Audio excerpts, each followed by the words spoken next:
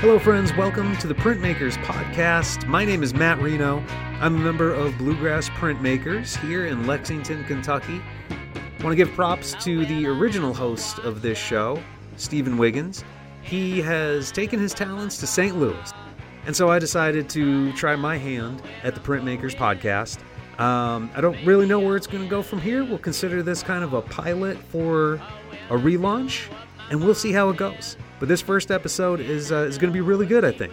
We've got a great guest. His name is Mark Johnson. He's the owner of Art Inc. Kentucky. Supporting local art is very important.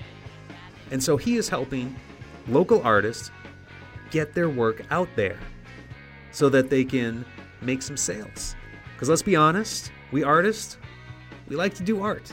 We don't always like to get into the business side of things. We don't really like to promote ourselves. It's kind of that necessary evil.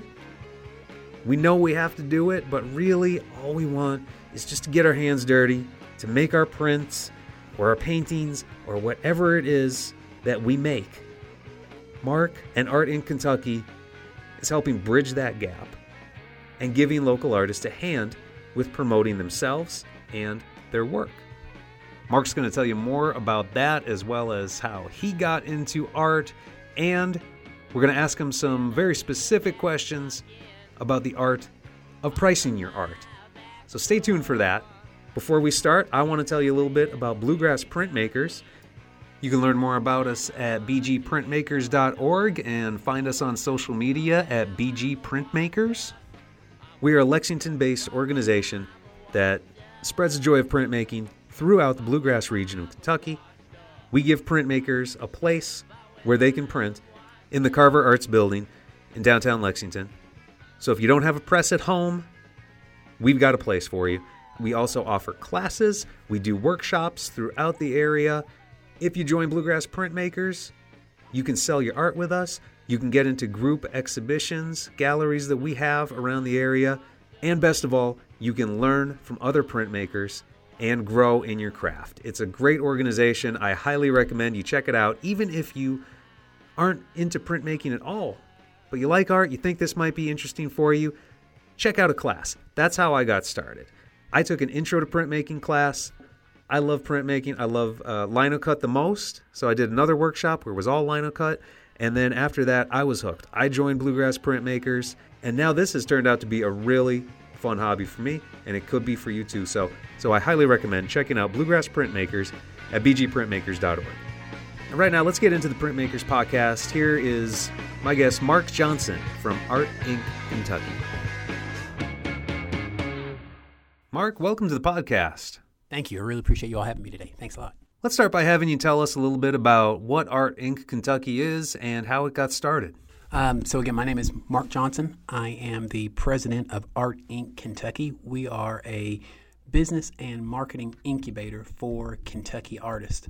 And really what that kind of comes down to is we have three goals that we try to work with our clients on. The first one is helping them to build their business. And that's everything from helping them start their business, set up the LLC, the corporation, whatever the legal aspects of their business may be.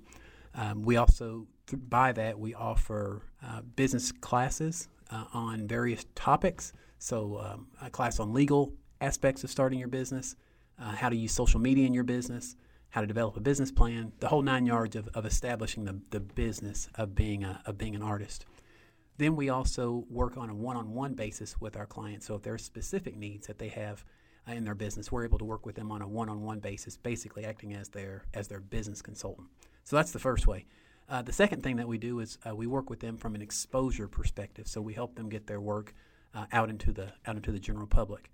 We do that in a couple of different ways. We build websites for our clients, and then we also work with them from a social media perspective, doing social media promotions and posts on their behalf.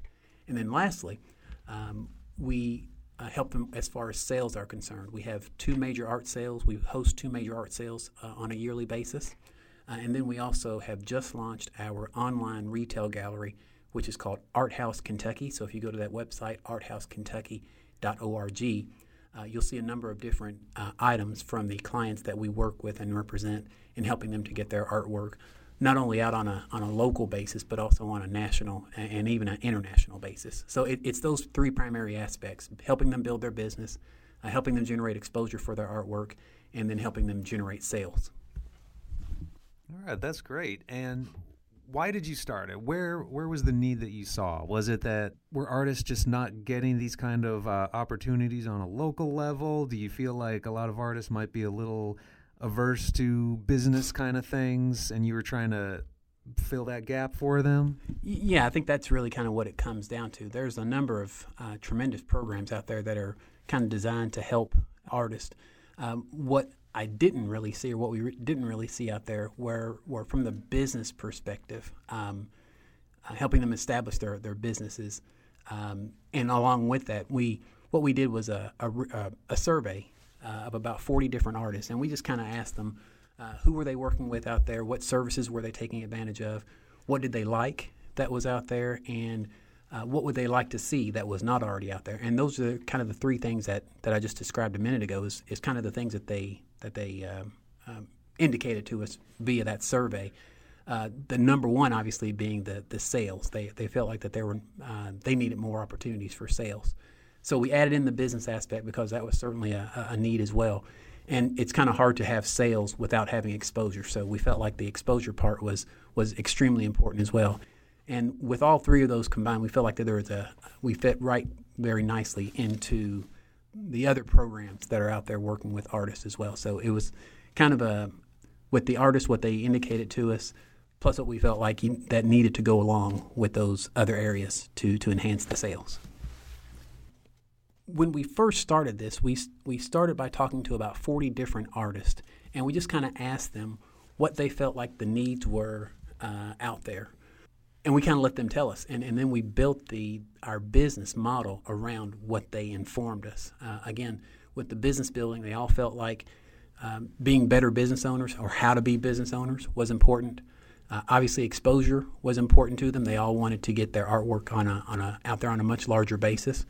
But then the third and most important thing, and what almost every single artist that we talked to indicated, was the need for sales. They all felt like that via online or either more local sales opportunities, they all felt like that was something that was lacking on an overall basis. So we tried to compose all three of those into our business model.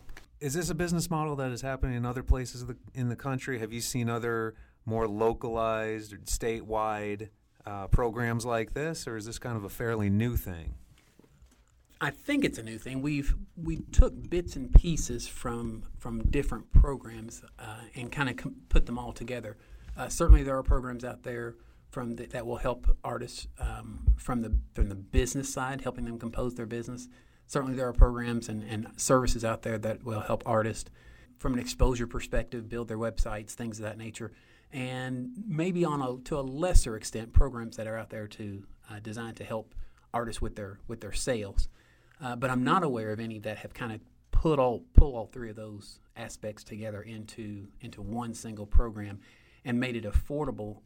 Because what we do is it's basically a membership process. Artists join at a number of different levels. We have a number of different levels that they can choose, and based on whatever their needs are, they can choose the level that's most appropriate to them, and receive the services that they feel like are most important for them. So I haven't seen a program specifically set up like that. I've seen bits and pieces of a lot of what we're doing, but no program that really incorporates all the aspects of what we're doing. So do you see this as a way that artists should be moving toward, a more local kind of business incubator as opposed to something like Etsy? What do you think about Etsy itself? Is that getting oversaturated? No, we actually use Etsy with some of the strategies for some of our clients. Etsy is great from the perspective, at least in my opinion, that it brings potential traffic to an artist. So we actually incorporate Etsy in some of the work that we do with our clients. It just kind of depends on where the artist is, kind of in their development. So yeah, I wouldn't necessarily rule out Etsy on an overall basis. I just think it depends on the specific artist. If they already have a following, a clientele, that might be more something where they could look at their own website, their own e-commerce enabled website, versus if they're just kind of maybe just getting started out.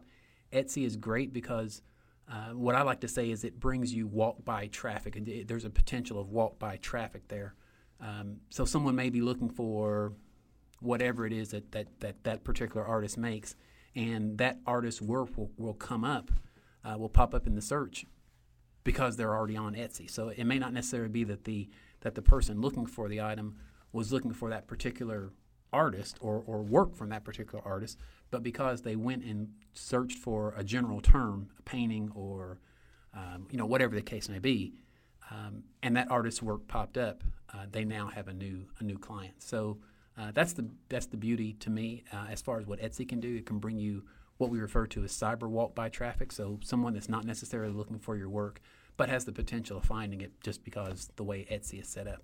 We use that to help our clients increase their followers, and then as they get a larger number of followers, then what you try to do is migrate those followers to the artist's website.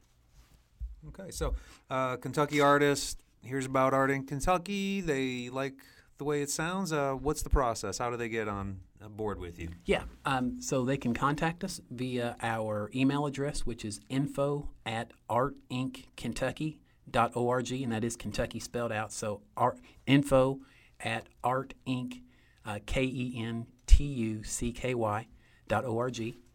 Or they can also call us via phone. Our phone number is 859-231-0054, extension 1023. They can go to our website, artinckentucky.org, and leave us a message, or they can also find us on Facebook at Art Inc. Kentucky.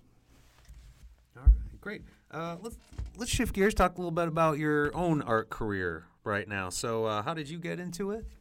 Oh, wow. So the very first piece of artwork that I purchased was a carnival glass bowl, and I found it at a yard sale, and it's been a lot of years ago, and it just fascinated me, and that's kind of what that piece has. I still have that piece today, but I did a little bit of research on the piece. It was by a company called Fenton Art Glass. One of the unfortunately, they're no longer in business, but they were one of the last remaining art glass companies in the U.S. And the more and more I learned about the company, it was all handcrafted, all handmade art pieces, and they really developed a huge business out of the process. And I just started collecting those pieces. And at some point, I just decided that instead of collecting glass artwork from other artists, I wanted to try to make my own art. So I started with a process called, or a medium called polymer clay. Started making jewelry pieces, smaller jewelry pieces. From there, I got into actually working with glass, called a process called lamp working. We're making glass beads, and from there, I got into actually the glass bowls that I had actually wanted to start with originally. Took some classes with a lady here in town, Laura Halleck, used to operate Halleck's stained glass, and then took some classes up in Louisville at Flame Run Art Glass Studio. So, and it's just gone from there. So I'm about 10 years, 11, 12, 13 years into it now, and still going forward with it. Wow, 10 years. So any idea how many pieces you've made over that decade? Oh, wow, no, I have no idea. I have no idea. How long does it take to make glass work? Well, obviously it depends on the type of piece that you're making, but for my bowls, I'm currently working on a new series right now called Dancers. They're glass bowls, and I name them after different types of dances.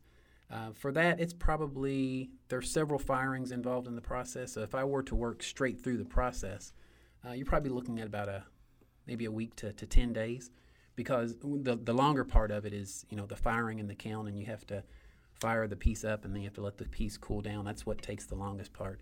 In between that, you're doing what's called cold working the piece. That's where you're grinding the edges, softening the edges out, getting all the rough parts out of them. And then once you do that, then you put it back into the kiln and into a process called fire polishing, which again smooths the edges. So it's the firing process and it's the cooling process that takes the longest part of that entire process. So if you were to do it back to back, in one continuous process, you're probably looking at 5 to 7, 10 days, something along those lines. All right. So what is it about glass that you love? What attracted you? Think back to that yard sale. What made you say, "Whoa, I've got to do this"? Yeah, the color of that piece really. If anyone's familiar with Carnival glass, it's just an amazing color. It's purple and it's a metallic looking glass, and it just really captured my spirit at that point. As far as glass itself, I don't know. It's different from almost any other medium out there. It's hot. It's labor intensive. It's very fragile. You're trying to control a semi-liquid state of material in a semi-liquid state, trying to impose at least a portion of your will on it. But it still has its own. It still does what it wants to do, and so it's kind of a dance of trying to anticipate what the glass wants to do and trying to impose your will on it. And hopefully at the end of that process, you come out with a really beautiful piece. The other thing, it teaches me patience. The cool down process, the warming up process, you really have to respect the glass and that entire process. Otherwise, the glass could crack on you. If you cool it down too fast, or if you warm it up too fast, the glass could crack. So it teaches you patience, and that's another thing that I really respect about the process. You can't go at your own pace. You have to go at the pace of the glass. All right. And am I right? You have work in the Louvre? I've shown my work in the Louvre. I guess in 2017, I was invited by a studio an art gallery based out of Helsinki, Finland.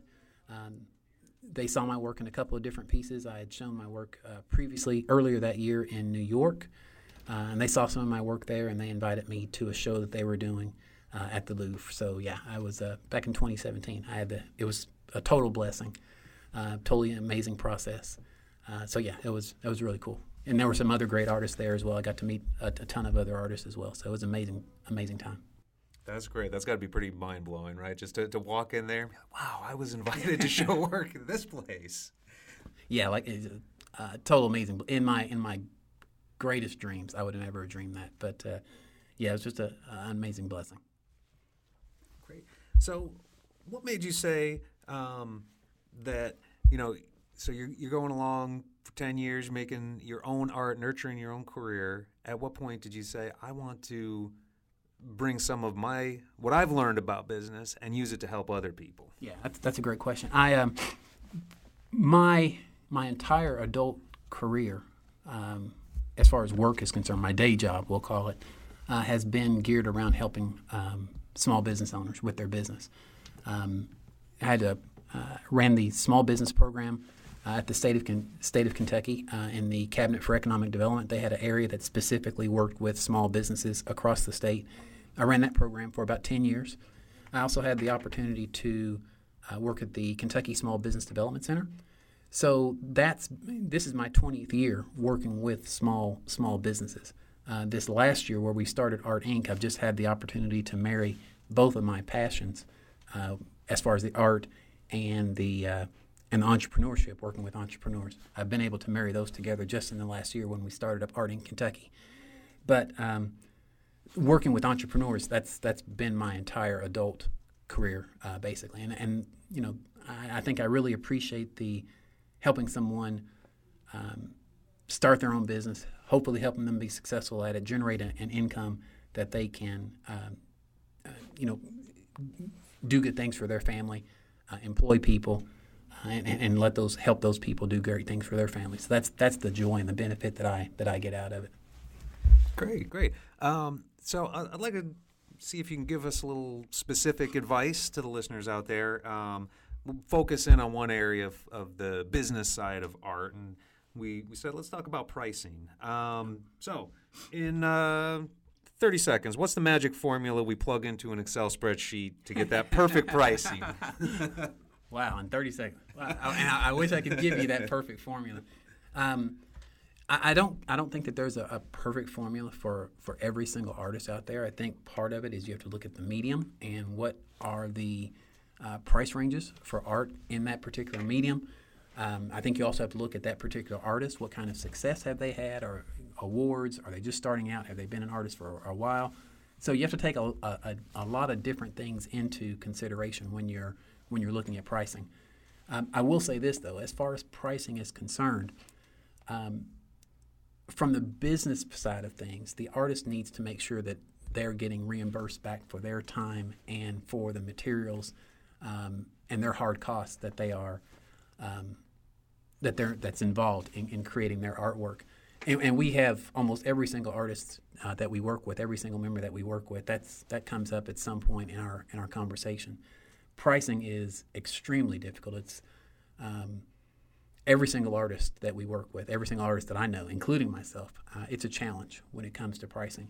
You don't want to overprice your artwork to where you may be eliminating potential clients, but at the same time you want to, like I said, reimburse yourself, make sure that you are compensating yourself for the time that you're putting into it, and certainly for the cost that your craft is costing you. So it's a difficult process when it comes to pricing. There are some rules of thumb out there when it comes to painting, painters, when it comes to photographers, as far as maybe the size of the piece that you're working on. There are some rules of thumb out there that you may look at a per square inch, so much per square inch, or so much per square foot, depending on the size of your artwork. But again, that really just kind of depends on a case by case basis as far as the artist and the piece that they're working on is concerned. If I had to put it into some type of formula, I would say that it should start with the artist determining an hourly rate that they would like to be compensated for, because there is an opportunity cost. They can work on their artwork, or they can go maybe work for someone else and get receive a certain amount per hour. So the artist kind of needs to figure out, what do I want to be compensated for as far as my time is concerned? So that's a starting point. And then the hard cost of whatever that artwork is costing them. So if they're a painter, they're purchasing the canvas, the paint that goes along with it. If they're a photographer, printing out that piece, the paper that goes along with that. So it just kind of depends on the material cost that goes along with whatever it is that they're creating. But typically, you look at that hourly wage that they want to pay themselves. You look at the hard cost, and then based on the formula that you choose to utilize, that's how you come up with your price point. Okay, so now there are artists who are professional artists. They do this for a living. There are other people like myself. I've got a full-time job. I'm doing art on the side as a hobby. I don't need it to pay my bills, to put food on the table. Right. It's nice to make that money. I don't need it the way professional artists do. But there's got to be a danger in underpricing for the whole art community, right? Absolutely. I can't. Absolutely. I could sell stuff cheaper just to make a few bucks back because I don't care as much, but then I'm hurting other people, right? So you got to take that into consideration. Absolutely. That's absolutely correct. And that's one of the reasons why we say you kind of need to be aware of in general what some of the other artists in your medium may be looking at. Even looking at Etsy, and we mentioned Etsy earlier, just kind of giving an idea of what is the range of the artwork, your type of artwork. What's that range of the prices that are going for out there? Looking at your local market, and then looking at a national market as well, using Etsy, and there are other websites as well that you can look at, and just kind of get an idea of what people are selling their work for. But you're exactly right. You don't want to undervalue your work, because it not only does it affect your work, but it also affects the perceived value of other artists' work in that particular medium. So yeah, that's a great point. Yeah, and it's hard to communicate that to the general public too. They don't see all the hours you spend on your art. They don't see the materials that you're using all the time. They see the finished product, and they might judge it by, how much it speaks to them or the size of it, but they're not seeing all those other factors. And so they might say, really, why does it cost this much? What can we do to educate people and just make them understand really what goes into it. Yeah, and again, that's a great point. And it is an education process. What you're referring to, it is an education process to the general public. I tell you, one of the things that I really love, and what we really try to focus on at Art Inc., is kind of showing the behind the scenes of that artist and the process that they go through in making their work. And that way, at least their followers, the ones that are following them, kind of see that there is a commitment that the artist is making, a time commitment that the artist is making when they're working on this piece. They see the process, they see the details, they see the hours that the artist puts into making that piece, and hopefully that kind of justifies the price point that the artist puts on that piece. But these days, obviously, anything that's handmade, handcrafted, there's a value for that, and that's what you try to incorporate, and that's what you try to communicate to your followers, to your potential buyers, so that they know that this wasn't a thing that just got created in 5 minutes. It's a multi-hour process, and it's the training, and it's the skill set that goes along into making that. And I think one of the ways that you can communicate that to your buyers is through social media. Show them not only the final piece, but also show them kind of the process that you go through to create that piece too. Yeah. So maybe set up your camera or set up your phone, take a video, take photos. Get to a stopping point, take a picture of an unfinished work, and then share it all later. Absolutely. Show them the midpoint of the process. Here's where I'm at now. Kind of describe that process. Here's what I've gone through to get to this point, and here's what's left. So I think that's one of the most effective and cost-effective ways to kind of communicate that process to potential buyers. Yeah. Sometimes when I'm making a linocut piece and I accidentally stab myself in the finger, I take a picture of the cut and put it on Instagram story. Just this is dangerous work, folks. That's exactly right. Yeah. That's amazing. One more pricing question. If you're doing multiple pieces in an edition, how would you adjust for that? And is there kind of like a sweet spot depending on what you're making, where you don't want the edition to be too small, too large? Well, I'll address the first part of that question. With the when you're working for you're creating several pieces, I think that what you might find is that there is an efficiency process there as you're maybe working on several pieces at one time. There should be an efficiency process in that, so it may not be as necessarily time consuming as it would be if you were creating, I'll just say, 3 different pieces at 3 different times. Maybe if you're in some shape, form, or fashion kind of working on all 3 of those pieces together, there should be a consolidation of time that might help you from that perspective, and that might translate into a more cost-effective price. I'll put it in terms of the buyer. But at the end of the day, again, and this is what I really stress to our clients, is that's the artist's time. And obviously, as you go throughout the process and get better at your craft, you're going to become more efficient, and that and your time will be reflected in that. But you also have to make sure that you are you're compensating yourself for however much time that process or that series takes. I think what was the second part of your question?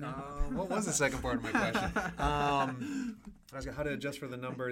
Is there a sweet spot? And of course, it's going to depend on what you're doing, but you don't want too few, too many. How do you think about that? Yeah,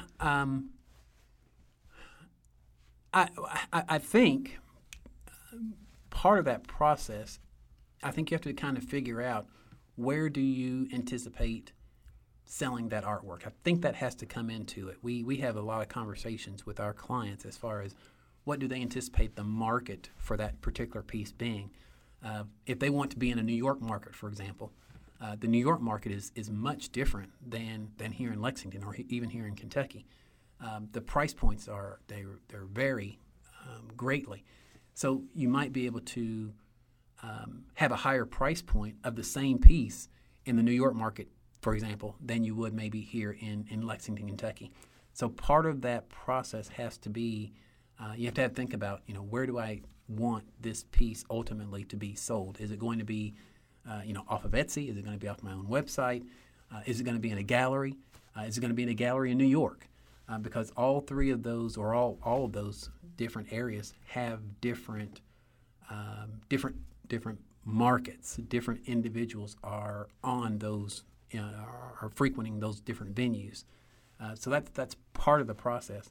The other thing that you can't do, though, especially from a gallery perspective, is typically galleries don't want to see that your artwork is selling at a different price than what you have in their gallery. So, for example, if you have a piece on your own website or on your own Etsy site, for example, and it's very similar work to what they are carrying in their gallery, if there's a huge price differential between the two, in essence, you as an individual artist are competing with that gallery for your work for the same price or for the same piece. And if there's a big differential as far as the price is concerned, galleries typically don't like to see that. So there does have to be a consideration about, especially if you're in a close area, as far as your work being concerned, there does have to be a consistency along your price point. But if you're outside of the area, again, I go back to New York or Boston. We're actually working with one of our members right now to get them into a couple of galleries in the Boston market. From that perspective, the pricing issue becomes a little bit less of an issue because you are in a totally different market. There is a totally different feel. There's a totally different clientele that's in those markets. So from that perspective, it's a little bit different. But when you're in a fairly closed-in market, you do need to pay attention to consistency. Someone shouldn't be able to come to your own booth or your website and get a work drastically different in price versus going to an art gallery that's in the same market with a much higher price point. Mm-hmm. So what do you think about the Kentucky art market? Like, where do you see that, particularly Lexington, in the scope of the whole country? Is it a growing market? Is it? Yeah, I think so. I think it's a consistent market. I think it's a stable market. Is it a New York market or is it a Boston market? Probably not. But I think it's a consistent market, and I think it's a market, and people are becoming more and more appreciative of the arts because of all the great programs that are out there. The Kentucky Arts Council, LexArts, Lexington Art League. There's some great service providers that are out there that are all doing their part to help educate the general public on the importance of art and helping art being more appreciated. So I do think that there's a consistency and a stableness as far as the market here is in Lexington. As we wrap up, do you want to talk a little bit about any future plans for Art in Kentucky? Yeah, that's great. Thank you for that. I'm really excited. We've got a huge project that we're currently working on right now.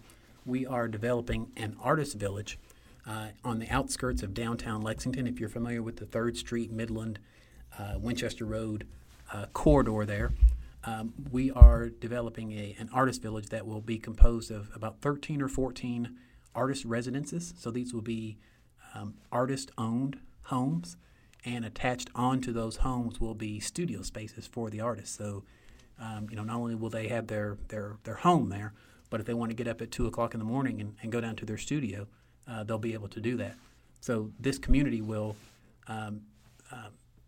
it'll start with those 14 residences. Those residences will surround a green space that we're referring to as an art park.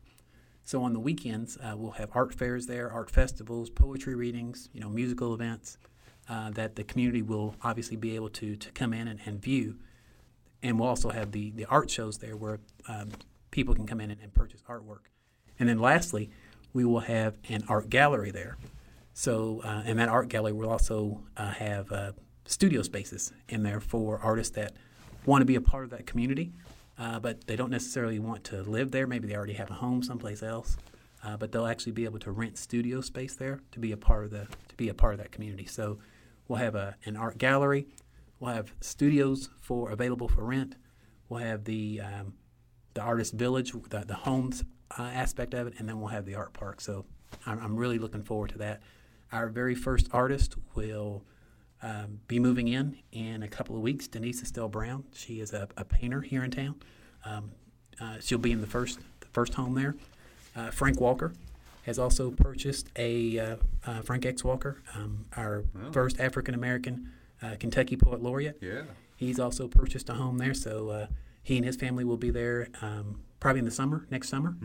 Mm-hmm. So yeah, it's going to be a really exciting process. The person that lives next door to you will be a neighbor, or will be an artist, and the person that lives across the street from you will be an artist. The person that lives down the street from you will be an artist. And what I'm really hoping for is that a lot of great collaborations occur because of that. So maybe you have a woodworker and a glassmaker that get together just because they live there next to each other, and they combine and start to collaborate on a piece and do that together. And I'm really excited about that. And then the aspect that the community can come down into the artist village and get to know the artist and see how they're working in their studios and obviously, purchase work from them. That's just going to be a really cool thing. So this the whole community aspect is just going to be, I'm just really looking forward to it.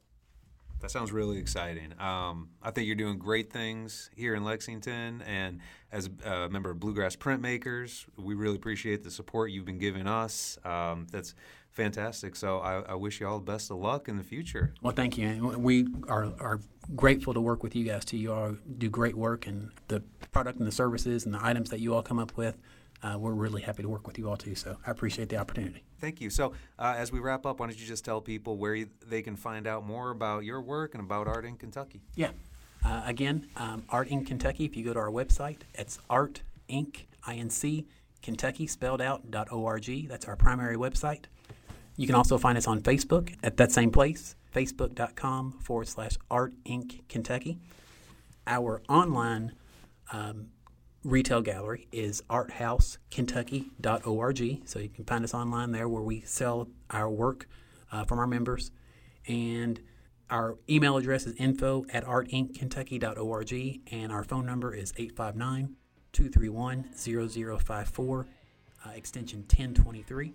And then if you are interested in looking at my work, you can always find me on my website at Mark Lynn Johnson. That's LENN Johnson.com, marklynjohnson.com. And I'm also on Facebook, Mark Lynn Johnson. All right, Mark, thank you very much for coming on the Printmakers Podcast. Appreciate you all having me. Had a great time.